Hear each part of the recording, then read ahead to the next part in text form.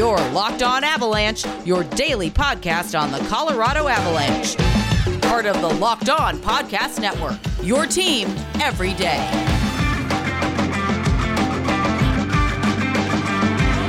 What's going on, everybody? Welcome to the Locked On Avalanche podcast, part of the Locked On Podcast Network, your team every day. I am your host, Chris Maselli. With me, as always, Mr. Shaggy Von Doom, Kyle Sullivan, and the Avalanche with a 5-2 victory over the Detroit Red Wings to get back in the win column, following probably their worst game of the season against the Boston Bruins. Yeah. So we will break it all down, and we will have a lot to get to, our sound check, obviously, and discuss which players helped or hurt their cause in terms of being on the trading block when it comes to the Avalanche. But first things first, thank you for making this your first listen of the day. That is always appreciated. Follow the show, social media outlets, LOPN_Avalanche on Twitter, Locked On Avalanche on Instagram. Questions, comments, concerns, opinions, LockedOnAvalanche@gmail.com. And follow the show on our YouTube channel over on YouTube. Hit subscribe and get notified when a new show goes live. All right, Kyle. Yeah, 5-2 win for the Avs. They get back into the win column. I absolutely loved how they started this game. That first shift was the best opening shift that they have had all season, hands down. It kind of set the tone. They didn't keep that momentum up for the entirety of the game, but that's what you wanted to see coming out of the gates, especially after how they played in Boston. It was almost like it was a very cocky start.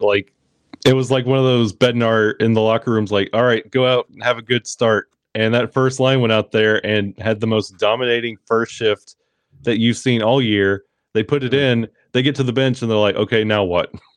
Yeah, what's next? Yeah.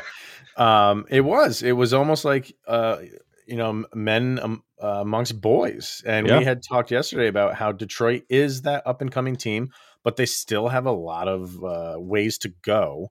And the Avalanche exploited that on shift number one. Yeah. And it was kind of nice to see Darren Helm out there with the first shift. I mean, he was out there with Landeskog and Rantanen. He knew he wasn't going to stay on that shift the entirety of the game. But a nice nod by Jared Bednar to put him out there to start the game. And it wasn't just, we're going to put you out there and then, skate around for 20 seconds and we'll come out. I think the game started immediately with an icing. Yeah. So it came all the way back down to the Avalanche end, and they held it in that zone for well over a minute. Yeah. It was impressive. It looked like they were on a power play. And you could tell Cale Makar was trying to go to Helm. He had him. And he was open, but it just got knocked around, but it went right to captain Gabe Landeskog, who put it home. They don't do that typically. The Avs usually like to settle in, get the feel of the game. There was none of that. I think they were itching to get back out on the ice and avenge the disaster in Boston. I don't think there's any way around it. I wish it's kind of bittersweet that this is our last game with Detroit in the regular season, because if we get 2 or 3 more games against Detroit, that means we get 2 or 3 more points out of Darren Helm. He got, let me see, because everybody remembers on that, but that was it. Yeah, go ahead. Your favorite Darren Helm clip of the year so far was his little breakaway goal he had the first time we faced Detroit. Yeah, that's true. That's right. And then fast forward to this game, and you get to see him on the top line, and it's a nice little nod to everybody in Detroit. They gave him a nice little video package, and then you get a little bit of a highlight out of Darren Helm, and then we're not going to hear anything else for a while. Yeah, right. Yeah, you want 82 games against Detroit for Darren Helm. You had Pavel Francouz starting this game. Again, this is why you want a solid backup. And we've been singing the praises of Darcy Kempfer for a little while now, which he deserves. But he had back-to-back rough games. He won one of them in Buffalo, but it wasn't his best effort. Follow that up with everybody played poor in Boston. And you're comfortable giving him a rest and saying, just sit out for a little bit and we'll put Francouz in. And I thought Francouz looked good. Let in 2 goals. And the first, I mean, both goals were, it's tough saves. It's tough to ask him to save both of those shots. I would have liked to see him not give up such a big rebound on the first one. Yeah. But it was an odd man rush for Detroit, and stuff like that is going to happen. But you just love the fact that you have a backup who can spell the starter when he has a couple rough games. Love it. Yeah. We are so far removed, what feels like we're far removed from not knowing who is going to be our backup. Like we had uses for a little bit. We were calling up. I mean, JoJo was a part of this year's team. Does everybody forgets that? But we had JoJo. He was still there. And now to have a solid 1-2 punch and goal is such a relief. And you feel good. Both of them have juicy blockers, both Darcy and Pavel. They have juicy blockers, and they got to work on that. But like it's a good effort from Pavel Francouz tonight. And yeah, the 2 goals, almost that third at the end. But it was a good performance. And you got a goal from Tyson Jost.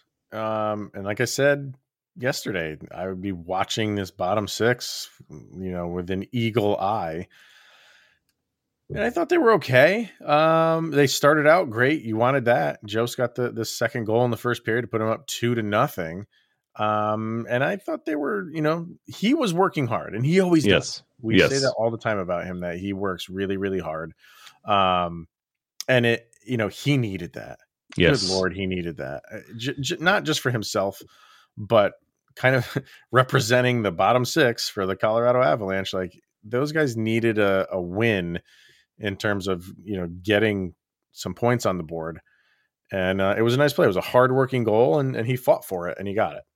Yeah, and when we always talk about like Tyson Jost and JT, like this is what separates them, is JT has that ability to make a play and scoring the goal. And he was very present on the ice. He was making plays. He stepped up, and that's what we've been asking him to do all season, actually. But it was good to see him actually do it last night against Detroit. I'm bringing up. So I'm having trouble with the Natural Stat Trick website. I don't know. It's been glitching all night long, but I wanted to bring up. I just like looking at like Corsi scores and Fenwick scores and stuff like that, and it's glitching on me right now. Here we go. Go ahead. While you're pulling that up, it's a good fact that we can actually talk about seeing Tyson Jost. Like, he didn't slip into invisible. Like, he was there, and LOC with the assist on the Jost goal. So you get to see that fire up a little bit. And Newhook trying his best. So he's right there, about to start that goal scoring again. So everything around that Jost goal was everything we've been asking for quite some time. Yeah. Now the whole website just crashed.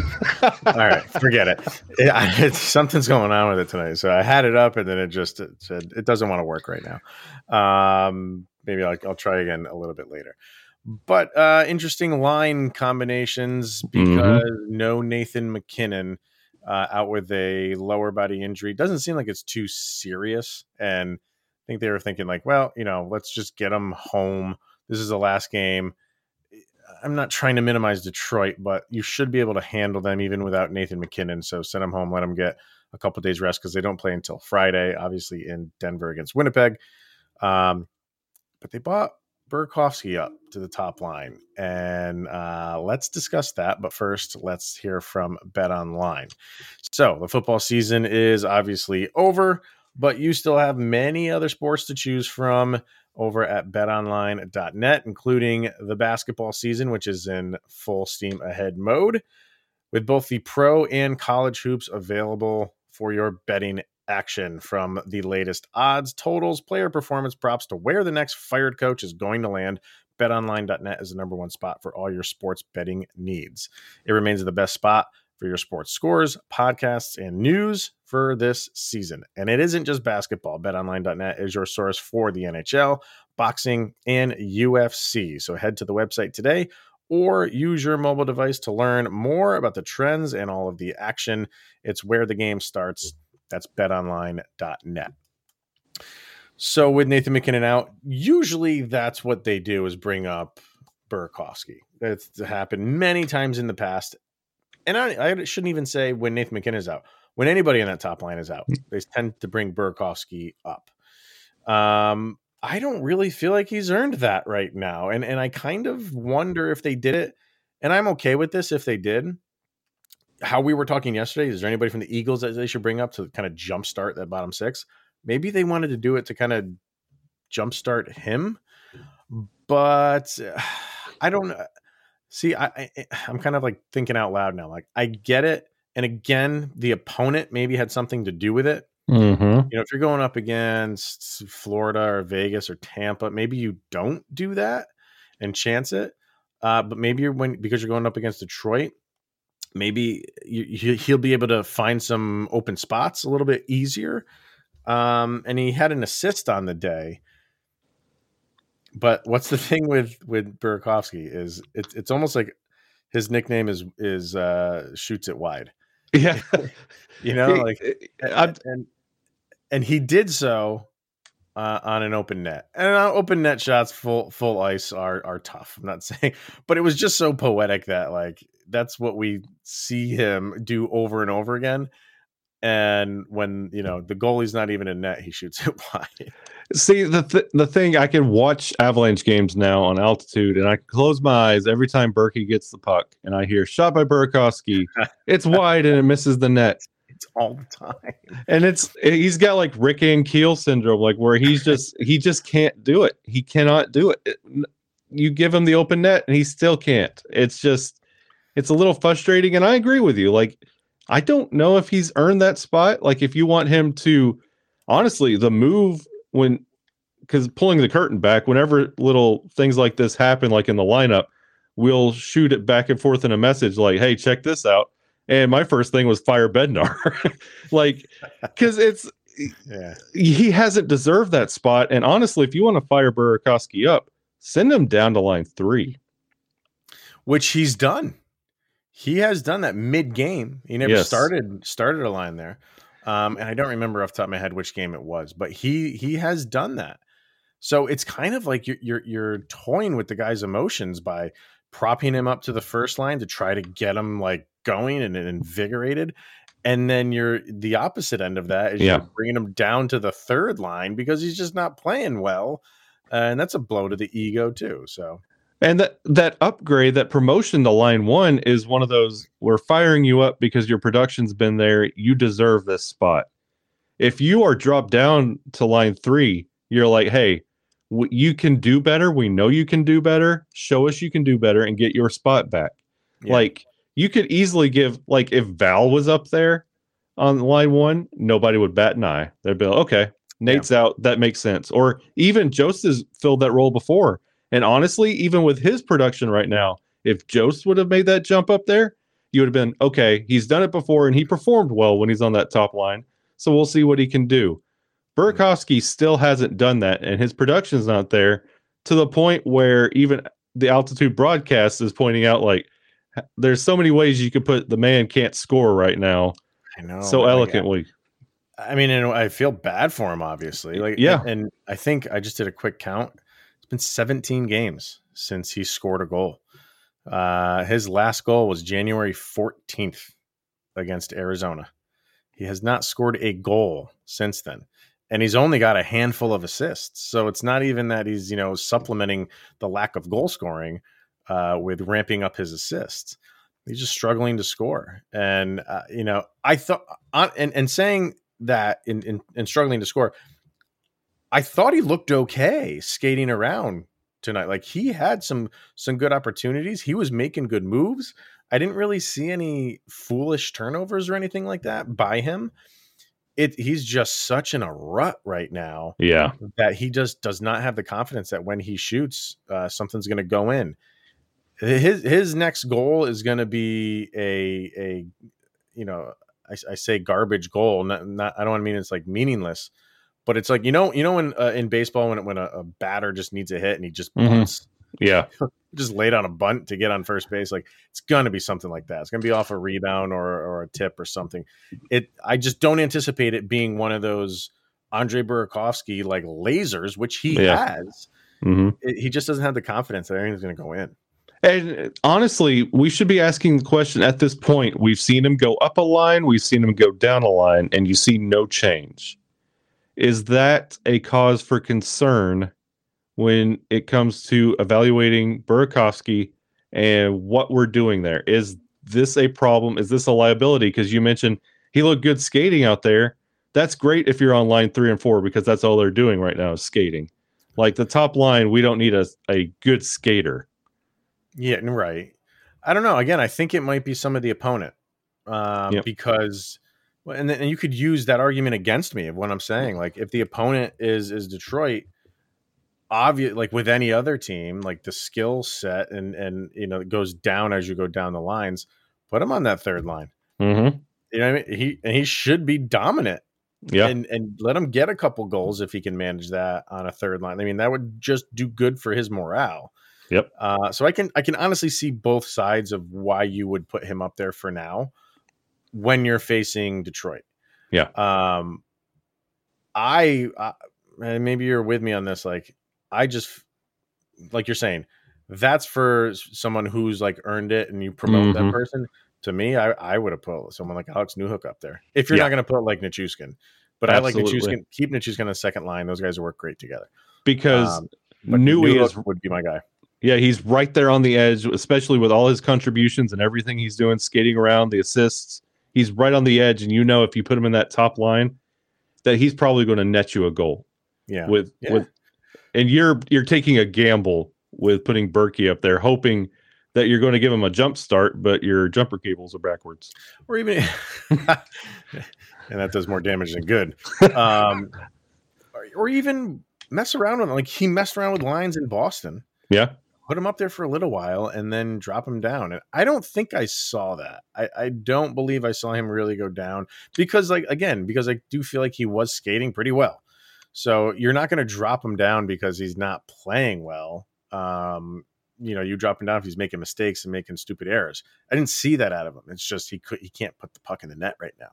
So you leave him up there for the game because he did have a good game in terms of skating with the top line, just not materializing into goals.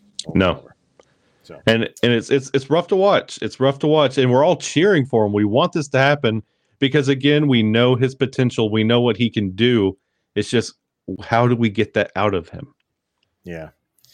And this isn't the last we're going to be talking about him. We'll talk about him in the next segment. But looking at some stats for the Avs, again, we talk about face-offs all the time and how depending on where you're taking the face-off, it matters or not. But I just wish the Avs could be a little bit better on the face-off front. They lost the face-off percentage 57% to 43%. And again, like when face-offs at center ice don't hold as much weight as offensive or defensive zone face-offs, but this is Avalanche problems 101 from 4 or 5 years ago when they were horrible at face-offs, and it seemed like they were progressively getting better, and they've taken a giant step back. Yeah, you just want them to win a face, especially on when they're on a power play, and you just have the mindset of like, all right, we're not going to win this. It's going to get cleared. And then here we go running the drop back pass, which doesn't work all the time for the Avalanche. Like, that is going to be the first 15 seconds of an Avalanche power play. Yep. Because they can't win a face-off. And those are the ones that you need to win. I wonder what that drill looks like when they get back to Denver and they do little face-off drills and they just drop the puck and I bet both guys just stand there and look at it. They're like, you want to get that? You going to get that? Who wants it? If I call it a biscuit, will you jump after it? Yeah, come on. I mean, it is a problem, especially another one of my favorite stats that we get to quote literally every game, 0 for 3 on the power play. There you go. Like, I know. 0 for 3 on the power play and losing faceoffs game in, game out. And I'm tired of saying like the power play looked good, but nothing came of it. I'm tired of saying that. So, because that's what's happening. Like, yeah, they had possessions almost for the full 2 minutes after it was cleared and they brought it back in. There were moments where the Avs had a power play for like a minute and a half in the offensive zone and had some pretty good looks. Just, you can't put it in the net for some reason. And that's the frustrating part. I'm happy with how, every once in a while you get a stinker on power play. That's going to happen. But for the most part, I feel like they are, once they do get it, they're doing better of getting it into the zone. I was giving up on that slingshot play. It's horrendous. Yeah. And you could see the big difference with Nathan McKinnon not being there. I love Gabe Landeskog more than anybody. He can't handle that play. That's not his skill set, is weaving in and out of traffic, puck handling. And they were forcing him to do it, and it wasn't working. And something I noticed last night, I think it was on the first power play, when somebody will skate, I think Kale was skating around the back of the net, and they have someone also skating the opposite way on his backhand, giving that little option for a dump-off pass. That happened 2 or 3 times cycling in that power play. That opened up so many options of what they could do. I honestly, I don't know of any other time that we've tried that on the power play, but if we could keep pushing that way, I think we'll find success doing that. Because you could easily just lift your stick and let the guy coming in take that puck and take a shot. There's so many things they could do with that. I saw that introduced last night and abandoned, but we need to get back to that because I think we got some money there. Yeah. Well, no, because Nathan McKinnon's coming back. We're going right back to the drop back. That's what's happening. So, I mean, I would have let Cale Makar do it. Yeah. Let Makar be that guy. I know, like, that's not ideal when he's a defender. You want him at the point, but let him at least bring it in, and then he can get it in the zone, and then he can just cycle back around and take his position at the point. LOC. He could do it. Even Burakovsky could do it. Yeah. Burakovsky can do it.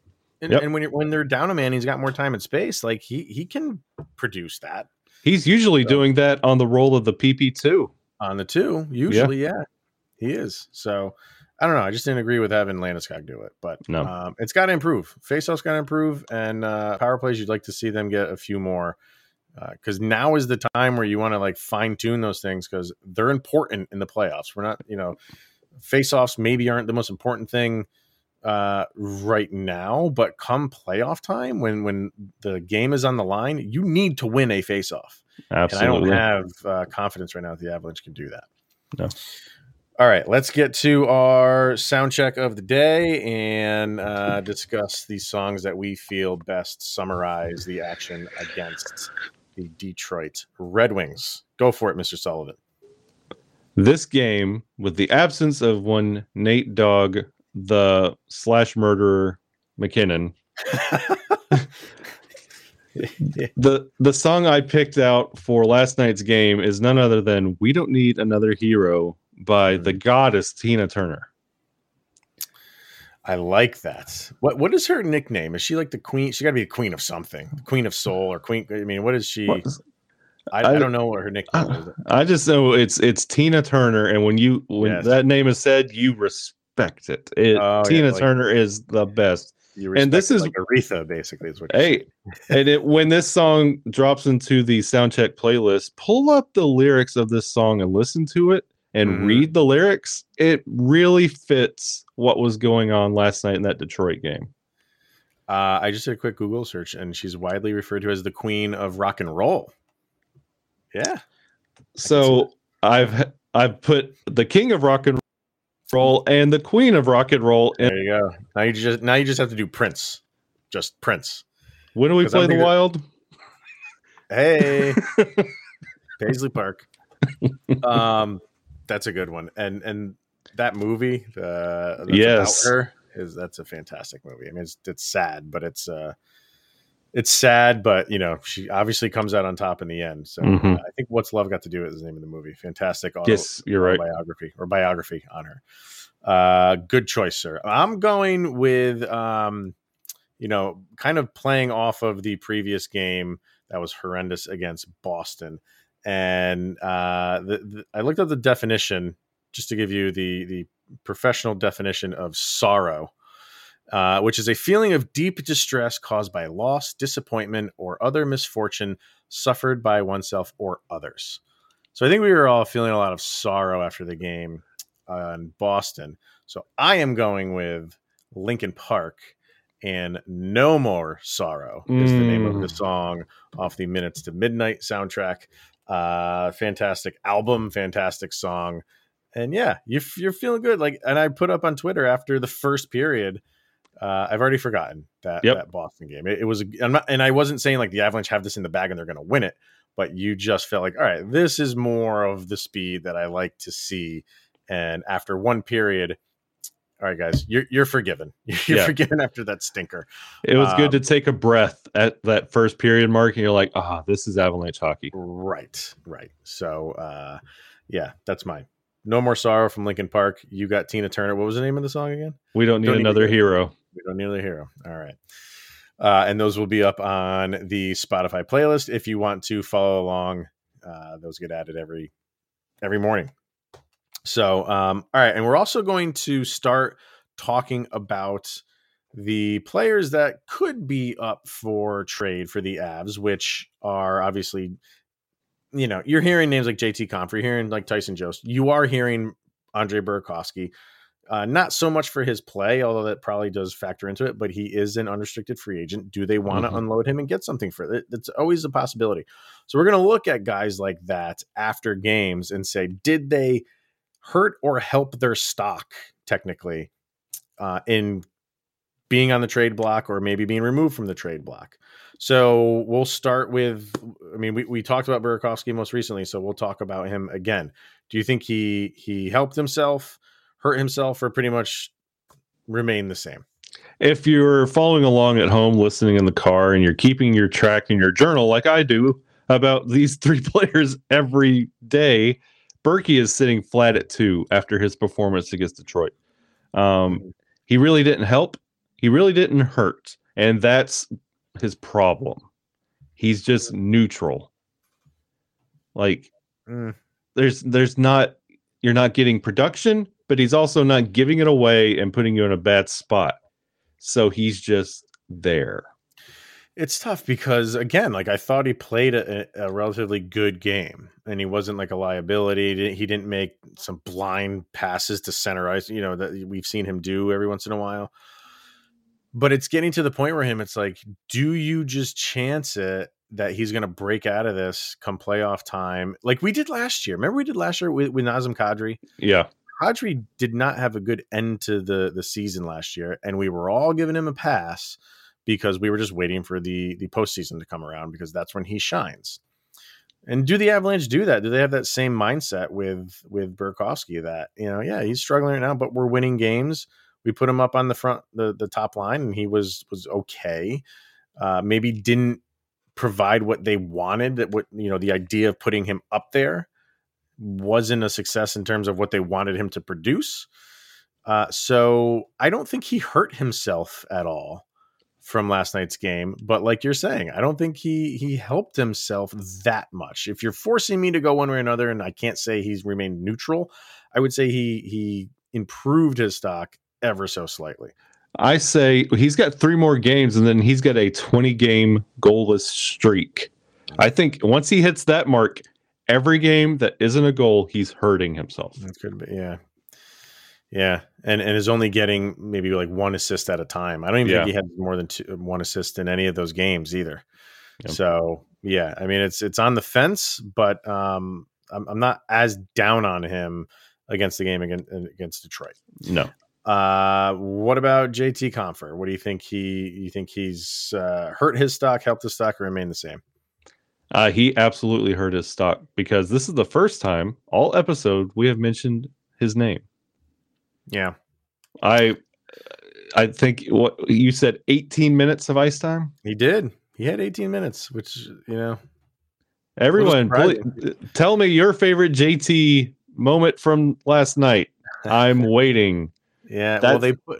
And that was another move that they made, with McKinnon being out, he was on the top unit for power plays, which they've done before. Again, that's something that's not new. But we're at the point of the season where why aren't you rewarding guys that maybe should be there? Mm-hmm. Again, like Alex Newhook, you got him on the second unit pretty much all season long. And I keep going back to the opponent, and maybe that was the idea behind putting him on power play 1. But that's really the only time I really noticed him was on the power plays. Other than that, when it was 5-on-5, not much doing for Compher. And I think his partner Jost doing better hurt JT because you always put those two in the same category. You always compare them against each other. And when one does better and the other is invisible, that really hurts. It's almost like a ×2 multiplier on that. Yeah. And I mean, you're kind of answering your question there for Tyson Jost came up with the goal, obviously. So that's going to help. Yep. And you want to see that over and over and over again. And I think there's still people that hold out hope that Tyson Jost can turn things around because of the season he had last year. He earned himself another contract with the Avs, albeit a small one. But he turned things around last year, and people thought maybe that was him turning the corner. Hasn't really done that. But again, the bunt theory, if you get a goal, does that just signify any, like, you taking off in any way, shape, or form? I don't know. It's still, we have to take a wait and see approach with him for the rest of the year. But for at least today, you score a goal, you're helping yourself, I should say. I mean, if it was just the Landeskog bookends and the Jost goal, we win the game. Yeah. So, but that Nichushkin goal was sweet. Oh, it was so sweet. That was solid. I mean, that's tough to when the puck is that much deep into your skates and you're able to corral it and have the skill set to kick it yourself and then go backhand, forehand, backhand, or whatever way he did. And put it in net. That was a sick goal. That was very impressive. Yeah, and Berkey is becoming the new Nuke. When he started, it was like, when is he going to score a goal? It's been years. I don't want to have that conversation with Burakovsky. Yeah. Yeah. So, what do you guys think? Do you feel like these guys, help themselves, hurt themselves, or it doesn't really matter at this point in the game? But something we'll do after each game, kind of just to evaluate how these guys that maybe are on the block are doing. So that'll wrap it up. We'll be back tomorrow. We'll kind of be discussing the weekend, busy weekend for the Avs with a back-to-back with Winnipeg. And then, once again, the second leg of the back-to-back is against Vegas. So that's always fun. But we will be discussing those. So other than that, Avs get a win. So everything is thumbs up again. But thank you for tuning in and making it your first listen of the day. Head on over to Locked On NHL. Get caught up on everything going on around the league for your second listen of the day. And we'll be back tomorrow to wrap up the week. And like I said, look forward to the weekend. So he is Mr. Shaggy Von Doom, Kyle Sullivan. I am Chris Maselli, and this is the Locked On Avalanche podcast. And we will see you guys tomorrow. Go, Avs, go.